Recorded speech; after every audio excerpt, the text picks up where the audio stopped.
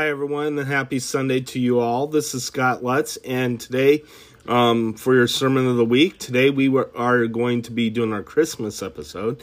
This is the boy Jesus that we're going to be talking about today, so let's go ahead and delve in. Most preachers don't talk about the childhood of Jesus. That's probably because there's so little in information that we know about Jesus as a boy. But we can all agree that Jesus was a special child. First, we all know he was not born under natural circumstances. First, he had the shepherds show up when he was born, and the wise men came to honor him after he was 2 years old. But there are less famous incidents that happened in the temple. Once when he was born, and the other when he was 12. Let's read Luke 2:21 through 40. On the 8th day, when it was time to circumcise him, he was named Jesus, the name the angel had given him before he had been conceived. When the time of their purification, according to the law of Moses, had been completed, Joseph and Mary took him to Jerusalem to present him to the Lord, as it is written in the law of the Lord. Every firstborn male is to be consecrated to the Lord, and to offer a sacrifice in keeping with what is said in the law of the Lord. A pair of doves or 2 young pigeons. Now there was a man in Jerusalem named Simeon, who was righteous and devout.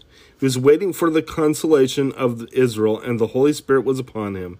It had been revealed to him by the Holy Spirit that he would not die before he had seen the Lord Christ.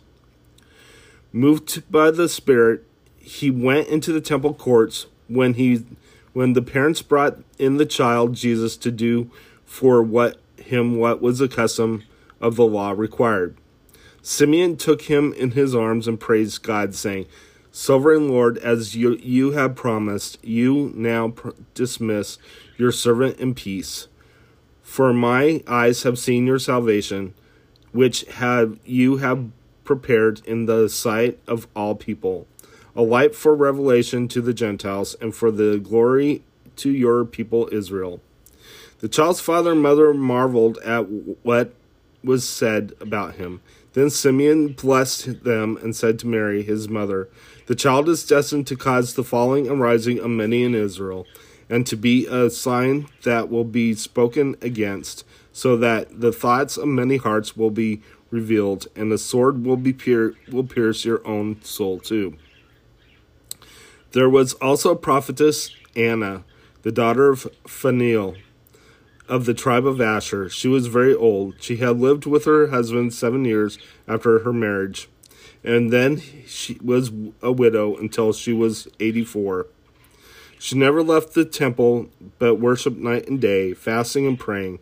Coming up to them at that very moment, she gave thanks to God and spoke about the child to all who were looking forward to the redemption of Jerusalem. When Joseph and Mary had done everything required by the law of the Lord, they returned to Galilee, to their own town of Nazareth. And the child grew and became strong. He was filled with wisdom, and the grace of God was upon him. When they take Jesus to be circumcised, there are 2 people who were promised that they would see the Messiah before they die. God kept his promise. The 2 people acknowledged that this infant was truly the Messiah that the world had been waiting for. But Jesus showed wisdom more than any child his age, and was also very obedient. Let's go to Luke 2:41 through 52. Every year his parents went to Jerusalem for the feast of the Passover. When he was 12 years old, he went up to the feast according to the custom. After the feast was over, while his parents were returning home, the boy Jesus stayed behind in Jerusalem, but they were unaware of it. Thinking he was in their company, they traveled on for a day. Then they began looking for him among their relatives and friends. When they did not find him, they went back to Jerusalem to look for him. After 3 days, they found him in the temple courts, sitting among the teachers, listening to them and asking them questions. Everyone who heard him was amazed at his understanding and his answers. When his parents saw him, they were astonished.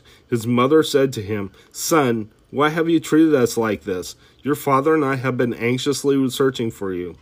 "Why were you searching for me?" he asked. "Didn't you know I had to be in my father's house?" But they did not understand what he was saying to them. Then he went down to Nazareth with them and was obedient to them. But his mother treasured all these things in her heart. And Jesus grew in wisdom and stature and in favor with God and men.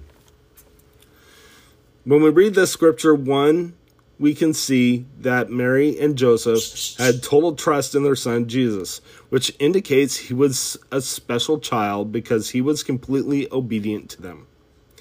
That's why they didn't bother to check on him. And it took 3 days before it took a day and a half to realize he was missing, and then 3 days to find him. But when they realized he was gone and went back to the temple, they found him debating with the priests. Debating, not being taught, debating, which is very interesting to the reader of this scripture.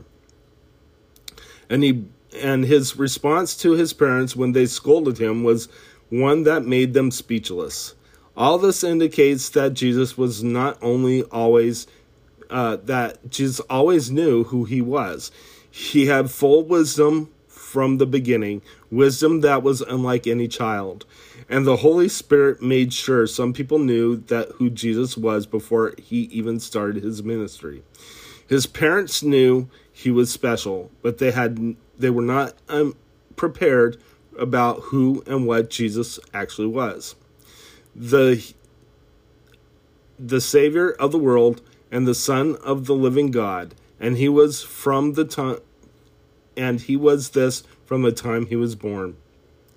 But even the brothers and sisters didn't even know who he was. They thought he was crazy when he was doing his ministry.